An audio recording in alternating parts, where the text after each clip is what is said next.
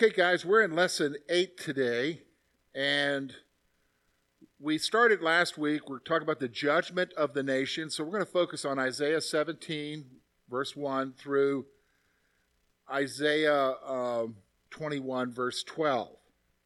Then we're going to have a third part to these judgments, which we will look at next week. But we're going to focus on a few nations that you're aware of. And so if you look at your sheet, it's also up here on the screen, you're going to notice that these nations have always been enemies of Israel and are there today, okay? The names have changed, but primarily it's the same people, the same countries, the same nations. So Aram, or the Aramean kingdoms, the kingdom of Aram, is basically a series of city kingdoms in Syria. Okay, it's sometimes referred to as Syria.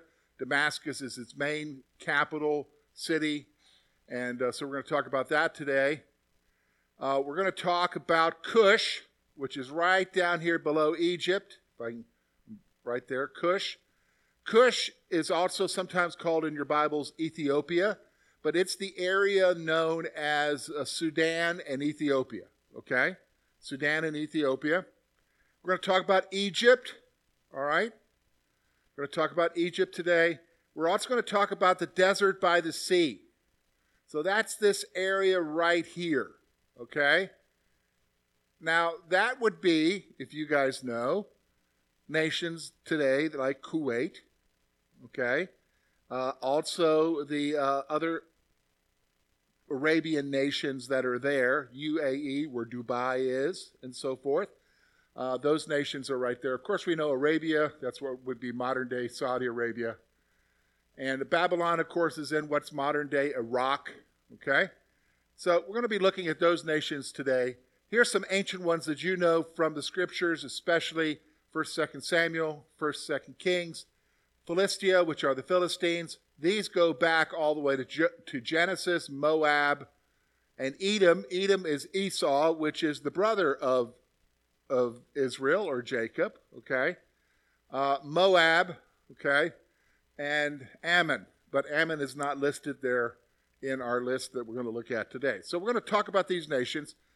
So what does that mean to you and I? So if you look at what's going on in the Middle East today, and the attitudes of the nations around Israel, is that just a recent thing? No, it goes back centuries, even before the time of Christ, okay? It goes back centuries, even before the time of Christ. So God has some specific judgments for them. He's judging the northern kingdom because of their idolatry. We already talked about that. The northern kingdom were the 10 tribes. The southern kingdom is the 2 tribes, Judah and Benjamin. He's judging the northern kingdom for their idolatry. They're not serving the Lord. They're turned away from the Lord. But he's also going to judge these other nations as well. The instrument of that judgment is Assyria.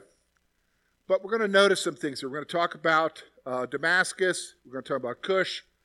We're even going to talk about Babylon, okay?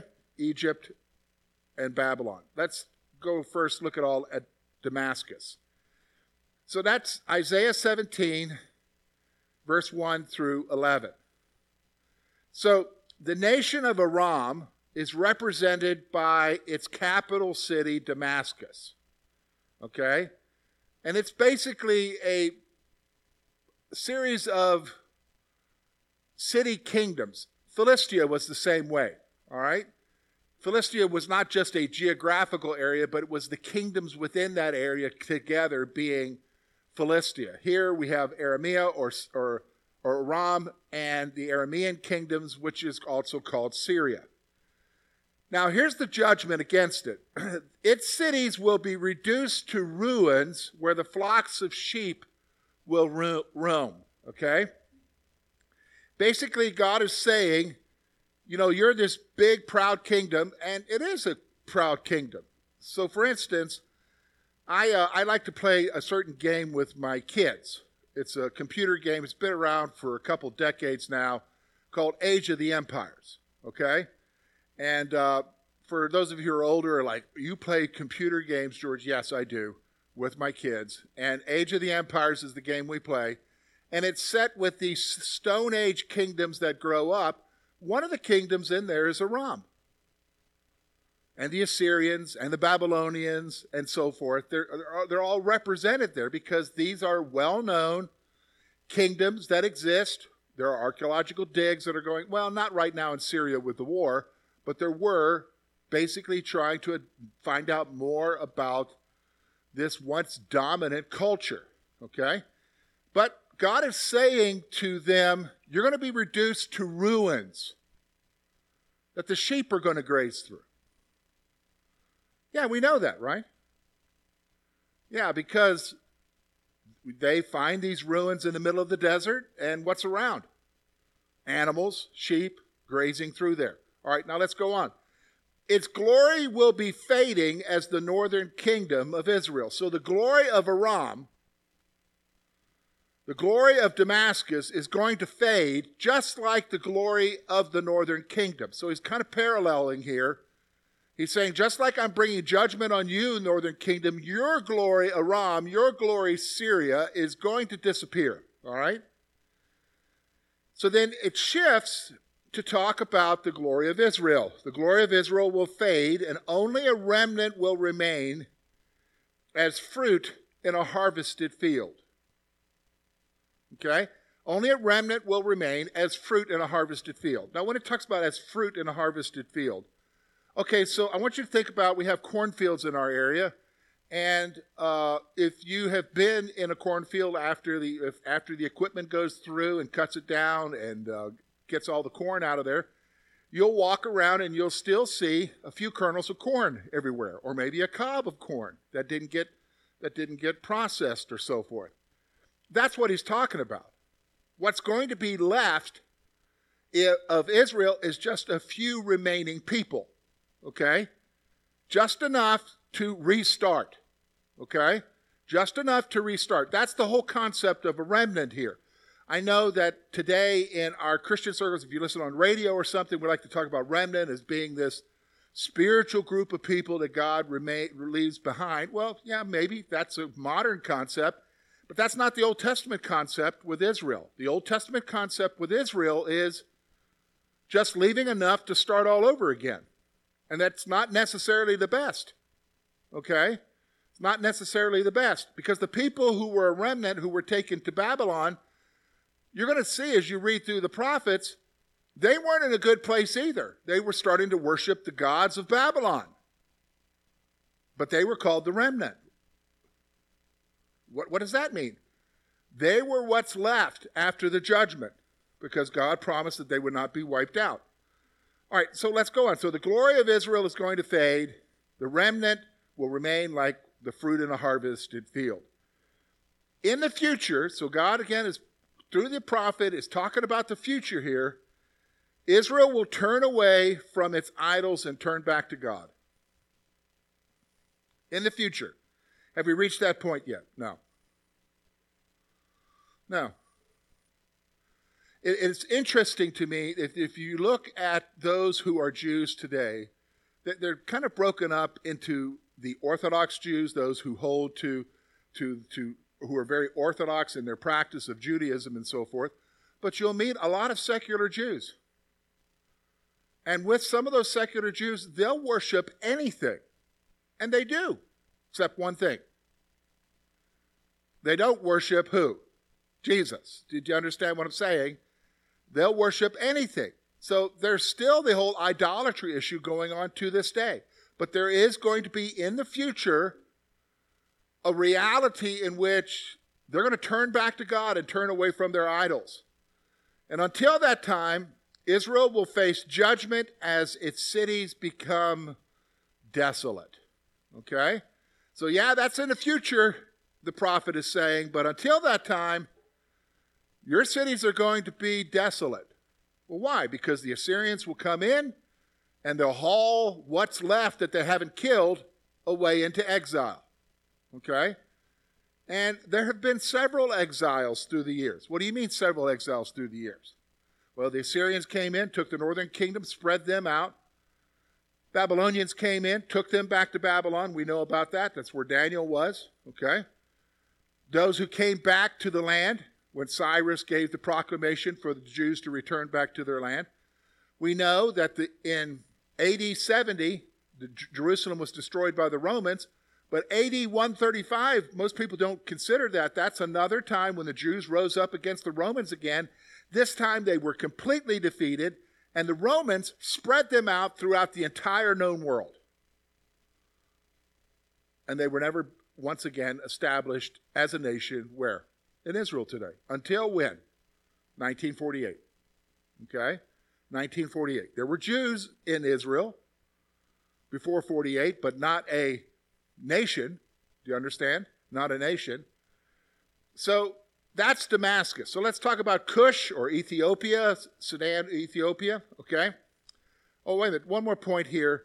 Damascus, because of their unfaithfulness, their efforts will be deemed as worthless as the judgment comes. So God's kind of saying to them, whatever efforts you're going to make to try to do things right, they're going to be worthless. Judgment is coming. You can't change it. Okay? So let's get to Cush. We're looking at Isaiah 17:12, verses 18 through 7. Isaiah compares the nations to a raging sea, yet they are nothing more than chaff. All right, let's stop for a moment. He's using an imagery here. All right, he's saying the nations are like a raging sea,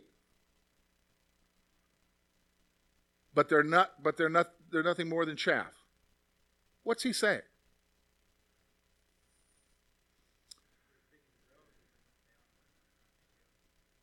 Okay, they're big and growing. Okay, that's good. That's a good starting point, Tim. Okay, you guys ever been at the ocean when a storm comes up? The winds, how do the waves look? Do they have the little trickly waves? You know, I mean, they're like you were on a ship or in a sub. You know what being in a big storm is, how big the waves get and so forth, okay? Now that looks frightening, doesn't it? Okay, now to the ancients, the sea was often a picture of chaos, okay? That even God maybe couldn't control. And so here they are, they're saying the nations are like a raging sea, but they're nothing more than chaff. Now, you know what chaff is, right? Okay? Yeah, when you harvest grain and so forth, and they fork it, you know, the grain drops, the chaff flows away. I liken it to, have you mowed the yard? And when the yard grass cuttings get really dry, do you know what I'm saying? They can blow around. That's kind of like chaff, okay? So here they are. They're looking really big. But what are they? Worthless. Blown away by the wind. Yeah, okay? What an illustration here about these kingdoms. Why is that it's so important? Because when you read through the narratives, the historical narratives, such as 1st, 2nd Samuel, 1st, 2nd Kings, Cush is a mighty nation sometimes that comes up and confronts these other empires that are there, and even confronts Israel, and it seems like a mighty nation, but here's what God says, they're nothing but chaff. Now, why would he say that?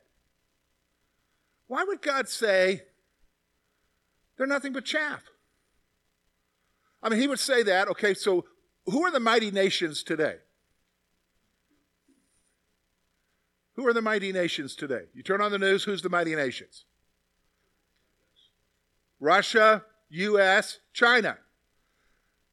God says they're like a raging sea, but they're nothing more than chaff.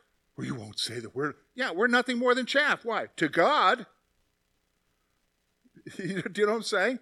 To the Lord, yeah, it doesn't matter how big and powerful, you're nothing to God, okay?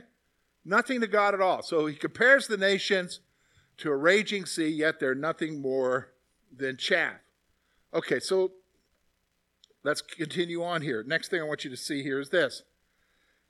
Isaiah points out that those who would plunder will become nothing. So here he's talking to this army of Cush, and he's saying those who would plunder are going to become nothing. Now, let me just stop for a moment. We live in a modern time, so therefore we have modern rules of engagement. Therefore, when armies go in and they maraud and they kill and maim and so forth, they're supposed to do it within the rules that have been established by nations. And when they don't do that, we call that what? War crimes, right? We hear that a lot being talked about today. But that's not the way it used to be. Well, it really hasn't ever been that way. Armies come in, maraud, and kill. Period. They plunder. They steal. And so here he's pronouncing judgment, saying, he points out that those who would plunder will become nothing. So you're big and mighty. You're coming in and you're plundering an area, robbing that people, whoever you're going against. You're not going to be anything. You're nothing. Okay? Isaiah proclaims, woe on the nation that sends ambassadors to form alliances. He's probably talking here about Israel. Because here's what Israel was doing, the northern kingdom. Rather than trusting God, whenever a mighty army would appear, okay, in this case it would be the Assyrians, and you're Israel, the northern kingdom, the 10 tribes, you've got this big marauding army coming for you that is brutal and is known to be brutal. How are you going to face that? You got to form alliances, don't you? You got to have somebody help you, right? Or as God would say, you should have what? Trusted in him. But they're not. They're wanting to form alliances with who? The Egyptians, Cush, okay, the Ethiopians, in hopes that they would send up an army to help them out. In fact, one of the things we're going to see is Ahaz, that's what Ahaz did. Rather than trust the Lord, that's the southern king of the southern kingdom, Uzziah's son. Rather than trust the Lord, he was looking at other places to get military support rather than to the Lord. And so here the judgment is that woe on the nation that sends ambassadors to form alliances. Because again, remember, he just said that these nations maybe are like raging seas, but they're nothing more than what? Chaff. Who's greater? God. God. God is greater. That's the picture that is being portrayed here. But they're turning away and looking to Cush, okay? Looking to these Ethiopians to come up and take care of them. Rather, they should go back to Cush and inform them to fear the true ruler of the world. He's telling the Jews, look, you need to send people back to Cush and tell them, hey guys, you guys need to fear the true ruler of the world. Who's the true ruler? God. Okay? God. Now, we know the sad thing is what? They didn't do that, did they? No, they put their allegiances in men. So, they should be on the alert for the banner and trumpet of God. The banner and trumpet of God. Be on the alert. Now, what does that mean, the banner and trumpet of God? Well, when armies move, they're not like today. If I'm going to move an army today or doing this right now in the war situations, stealth is the key thing. You understand what I mean by stealth? You want to ease in there, catch them by surprise, and do what you got to do, right? When armies marched in this time, in the ancients, they marched under big banners and trumpets announcing that they were coming and wanting to meet them in open warfare. Here the prophet is saying, look, be on the alert for what? The banners and the trumpet of God. Be on the alert for God to show up and take care of this issue, take care of this problem, okay? Rather than being on the alert for these other nations that you're looking for. So, here's what we're going to see. There's a message from God here.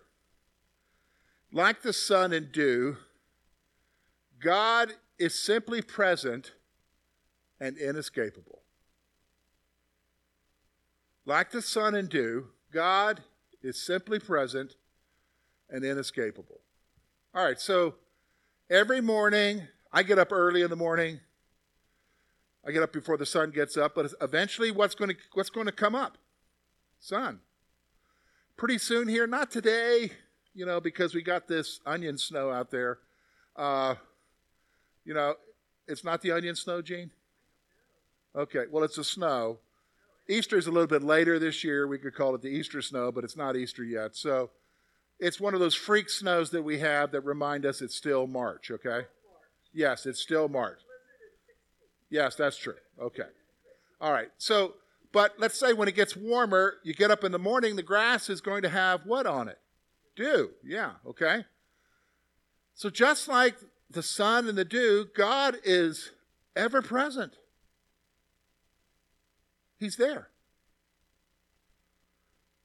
Now, why would he want to make that point? He's present and inescapable. Why would God want to make the point, just like the dew and the sun coming up, God is always there? Why would the prophet want to bring that in? Because he's been talking about nations and trusting in God. They're nothing.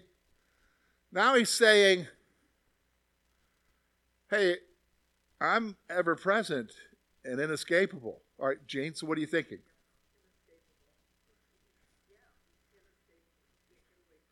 So he's always there. Okay, now what's our problem, though? We don't believe it, or we haven't accepted it. How about we forget it? Okay. Okay. Here's another one. Do you guys really pay attention when the sun comes up in the morning? Okay. Well, you're a special person, Gene. Okay. Yeah, but I'm not looking out the window like, when will it crack up over the ridge over there? Do you know what I'm saying? Do you understand what I'm saying? I'm not doing that because I take it for granted. We take for granted the sun coming up, right? We take for granted the morning dew. We take all of that for granted. Do we have a tendency to take God for granted? Which then causes us to what? Forget God. So that when there is a big raging army coming against us, we want to form alliances to help us deal with the problem, right? The phone. Hey, I got a problem. Tell me what to do. You know what I'm saying? One of 20 people we call that day, right? To get 20 different opinions. You know what I'm saying? And we keep calling because nobody's told us the opinion we want to hear. So like the sun and the dew, God is simply present and inescapable. Now, he will cut down the enemy nations like unproductive branches. So some folks this time of year, are pruning their trees. Hopefully they got it done by now, but they're pruning their trees. They're taking out the unproductive branches. God's going to cut down the nations like unproductive branches. Okay? He can do that. He can just simply go in and he takes care of them. Where should our trust be? Israel must take note that one day Cush will bring an offering to God. Okay, think about that. So the prophet is saying, Israel, listen, one day this nation you're trying to form alliances with, this nation that you're fearful of, that you're wanting to be on the right side of, one day that nation is going to be coming and bringing an offering to God. So when you think about that, what kind of perspective does that give you?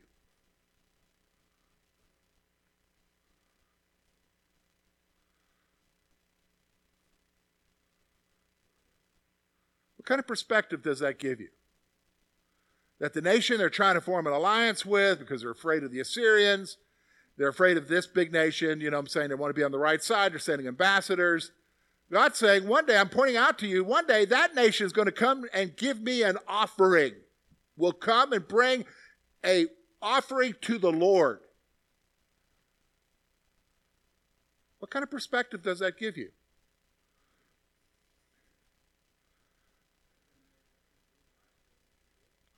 Okay, that's good, Tim. All right.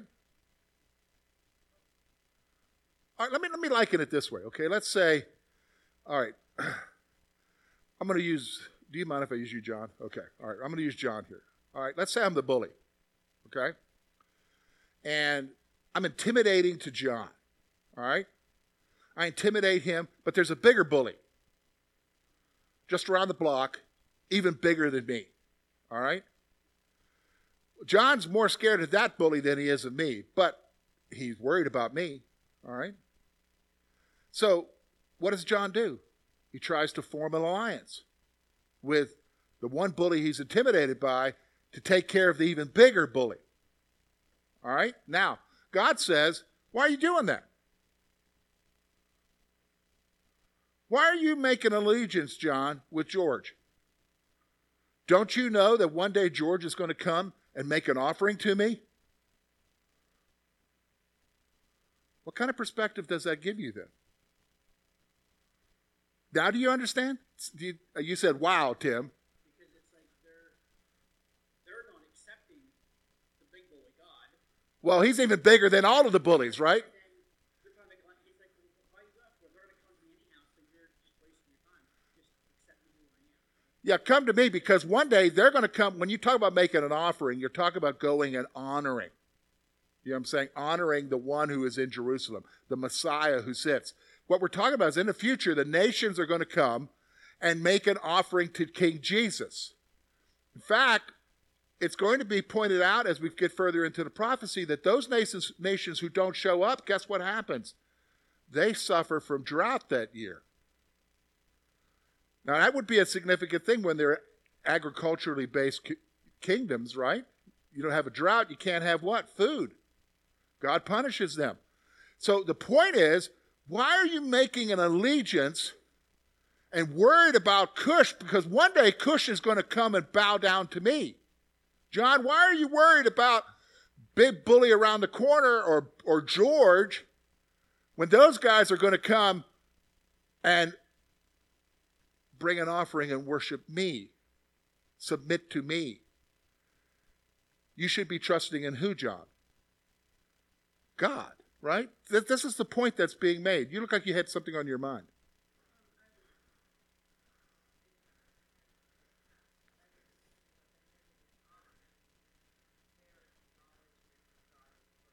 Yes, it's an acknowledgement. Yes.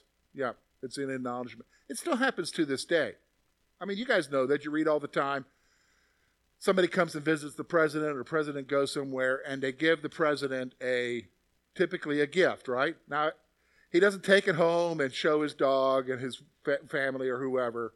He doesn't take it when he leaves office. It ends up going, they have a storage place for those gifts.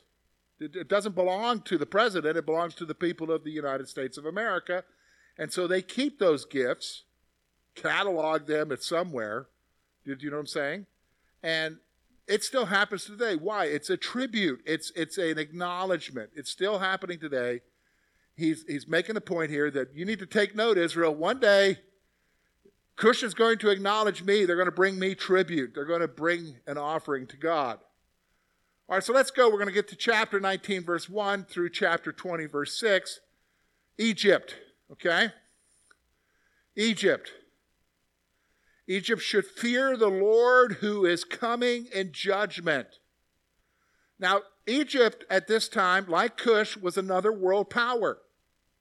Okay? They were a world power. But the prophet is saying, hey, you need to fear the Lord because I'm coming in judgment. Their idols and practices are helpless before the living God. Okay? Their idols and practices are helpless before the living God. All right, let me just stop for a moment. I think this is a good place to make this point because sometimes I'll meet Christians and they get really freaked out by black magic. They get really freaked out by darkness and dark things that happen in our society or curses or all of those things. I'm going to tell you right now who lives within you. In the person of who? The Holy Spirit.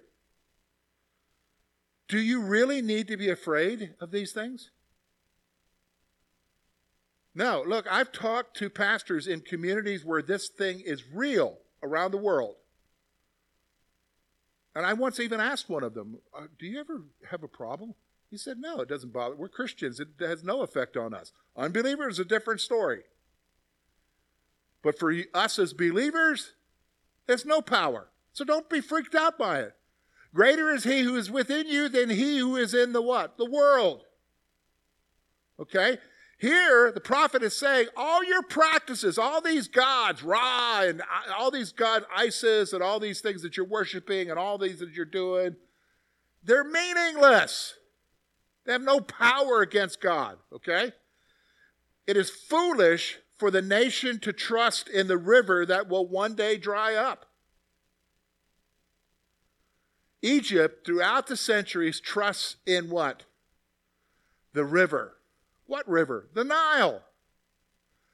You know, prophecy says that in those last days, it's going to dry up. It's going to dry up. Hey, by the way, you know we're getting towards that time? How do we know that? The Ethiopians just built this huge dam on the Blue Nile. The White Nile and the Blue Nile come together to form the Nile. Right now, it is a major geopolitical issue in that area of the world because the Egyptians are upset and the Sudanese are upset because they're afraid that somebody's going to shut off the Nile. It's a big enough dam to do it. Do you know what I'm saying? Just pay attention to the news. And when you look at that, you're like, yeah, God is bigger, isn't he? And he's moving things. And one day, it may dry up. Yeah, the river will dry up. Yep. Foolish for a nation. All of Egypt's wisdom will be useless in the face of God's plan and purpose. All of their wisdom will be useless. Now, isn't that true not just here in the prophecy? We see that in other portions of the scripture. Professing to be wise, they became what? Fools, Paul says. The reality is all this human wisdom is foolishness when you think about God and his plan and what he wants to do and how he operates. Okay, so let's go on here. Let me see. In the future, Egypt will be afraid because of God and Judah. In the future, it's going to come a day when Egypt will be afraid. We're not at that point right now. Okay? Yes, they've had battles, 1968, and so forth, but that's not an issue. Let's go on. The cities of Egypt will speak Hebrew and swear allegiance to the Lord. That's in the future. They'll speak Hebrew. Why? Because things will change when the Messiah comes. When the Messiah comes. All right. The Lord will be worshipped in Egypt. Again, that's future. Okay? That's future. God is going to join Assyria, Egypt, and Israel together in the worship of the Lord. He's going to take those nations. Remember all those nations I told you? There's the animosity that exists there even to this day. He's going to take those nations and join them together so that they will worship the Lord. Is that yet future? Yeah. He's predicting something that will happen in the future. Under who? Jesus. God spoke to Isaiah when Ashdod was taken by the commander. It should be by the commander of the Assyrian army. So this prophecy with Egypt happened when Ashdod, which is one of the cities of Philistia, was taken by the commander of the Assyrians. So the Assyrian army is happening. This is taking place. He's kind of giving us a time reference here. Okay. Let's go on here. Still talking about Egypt. God told Isaiah to walk about naked and barefooted for 3 years. Now, this is where it gets crazy. Let me ask you a question. Are you willing to do whatever God tells you to do?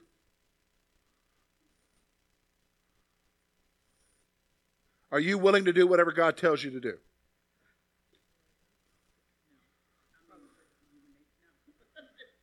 Well, we would typically do that, right? It's the spiritual answer. Yes, I'll do whatever you tell me to do, God.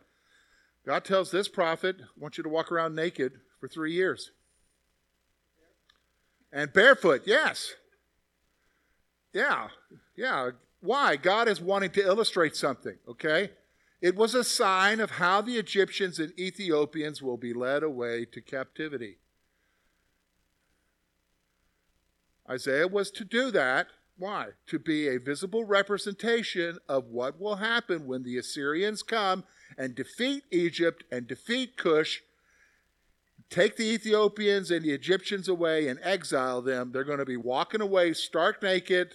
That is, they will have nothing, and they will not even have shoes on their feet in the desert. You understand? It's a picture. It's a picture. So the people will realize that the help they expected is gone, and there is no other help. So they expected help from these two other bullies, right? They expected help from Egypt. They expected help from Cush. But they're going to be defeated and carried away into exile. There is not going to be any help. Judgment is coming. All right, so the desert by the sea. Those would be the Gulf nations today. The desert by the sea refers to the area near Babylon known as the Persian Gulf today. Okay? Isaiah sees an invasion of the desert by the sea like a desert storm. Okay? Now, let me just stop. That is not with reference to the first Persian Gulf War desert storm. Okay? This is not a reference to that. He sees an invasion of the nation. Who? The Assyrians. They're going to come and defeat. Let's go on. Isaiah sees an uprising in Babylon as it rises against the Assyrians. So Babylon is going to be rising up. Rather than eating at a feast, they should be preparing for war. He's talking to the Jews. Hey, rather than sitting around eating at a festival or eating at a feast, you guys should be preparing for war. Why? Because the Babylonians are getting bigger. Right now, the Babylonians are not the concern. They're concerned about who? Assyria. But he's talking about Babylon. So the Lord tells Isaiah to set a watchman and listen for the report that Babylon has fallen to the Assyrians. Listen to the report. Set a watchman, listen and wait for the report to come that Babylon has fallen. But Judah feels crushed like grain on a threshing floor. There's no one for them. They're going to be alone. They're going to feel crushed. And so Isaiah proclaims that he is stating what he heard from the Lord of hosts. So Isaiah says, look, I'm only telling you what God says. Now, let's get to the one sentence, one verse, a few verses here, verses 11 and 12, and ending about Edom, okay, or Esau. Isaiah proclaims that the longed-for dawn yields only the night of destruction. So Edom, that longed-for dawn that you're wanting, of everything going well, it's only going to yield to what? Destruction. It's coming. It's coming.